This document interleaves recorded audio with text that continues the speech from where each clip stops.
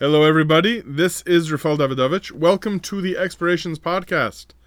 In this podcast today, I'd like to review a mitzvah that is somewhat obvious to all of us, but the rabbis have uncovered a fascinating level of depth to this mitzvah.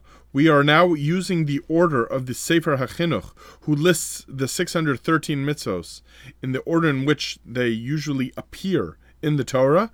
At mitzvah number 36, we are still within the 10 commandments, and we are right now at commandment, what they call commandment number 8, which is, thou shalt not steal.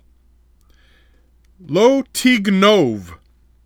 Now, this is a basic mitzvah, meaning that most of us who live in civil society understand the nature of this mitzvah, that if there was no concept of basic property rights, of ownership, that if I have a relationship with something and I own it, then you may not take it.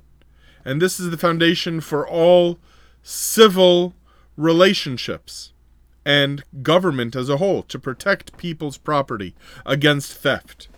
However, what is fascinating in the way that the rabbis have viewed this mitzvah in the Talmud is that even though the words lo tignov mean do not steal, the rabbis understood that these two words in Hebrew are a reference and the starting point for the prohibition against kidnapping, so that the Sefer HaChinuch uses the words shelo lignov nefesh, not to steal a person. Now, what makes this so interesting is that it is in fact forbidden to kidnap a person, and later on in the Torah says that if a person kidnaps someone else and then makes use of him or steals him or sells him to someone else, that person incurs capital punishment, the death penalty. According to rabbinic law, any death penalty, any capital punishment incurred for committing a crime in the Torah must have a passage somewhere in which it is understood and made explicit that the activity is forbidden. Thou shalt not do it. So the Talmud asks, where is the passage that says that one may not kidnap someone?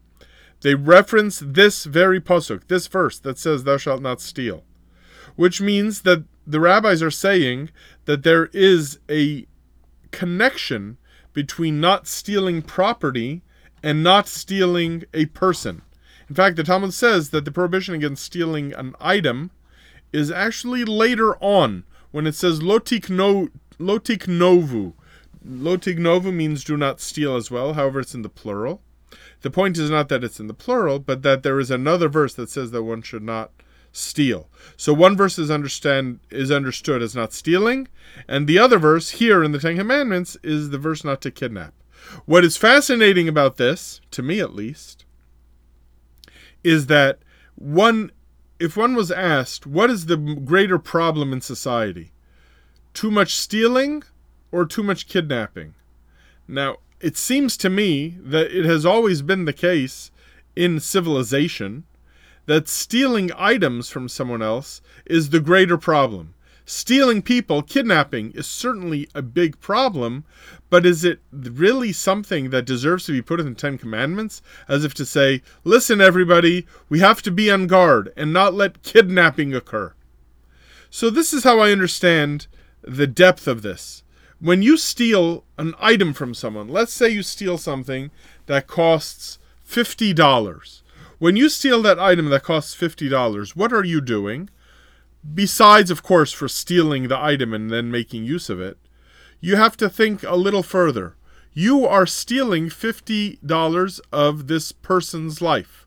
Now, if this person was working at a job and making $50 an hour, then when you stole that item that costs $50, you stole an hour of his life. By stealing his work product, what you actually did was the equivalent of kidnapping him for an hour and making use of him during that time. Basically, enslaving him for that hour. For $50 being an hour.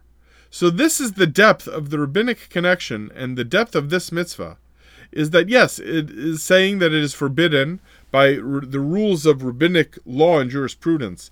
This is the source for the prohibition not to kidnap someone, but by connecting stealing to kidnapping in this way, the rabbis are saying that when you steal something from someone, you are actually stealing their very life, which says, if you think about it, that a person's possessions are an extension of a person's life. In fact, when the rabbis interpret the one of the opening verses of the Shema, they say that you should love the Lord your God with all your heart and with all your soul and with all your me'odecha, with all your might, which the rabbis understood as a reference to with all your possessions. And this, the rabbis say, is a reference to someone whose possessions are more precious to him than his very life. Who would think that way, besides for a Henny Youngman joke? Well, the rabbis were pointing out that a person might very well view their property and their possessions as being an extension of their life, which is why kidnapping carries the punishment, the capital punishment, the death penalty. Even though stealing an item does not carry the death penalty, we see here the equivalence that they are making, which says something very serious and very meaningful about what it means to affect someone's property. I'll leave it there for now. I want to wish you all a wonderful day.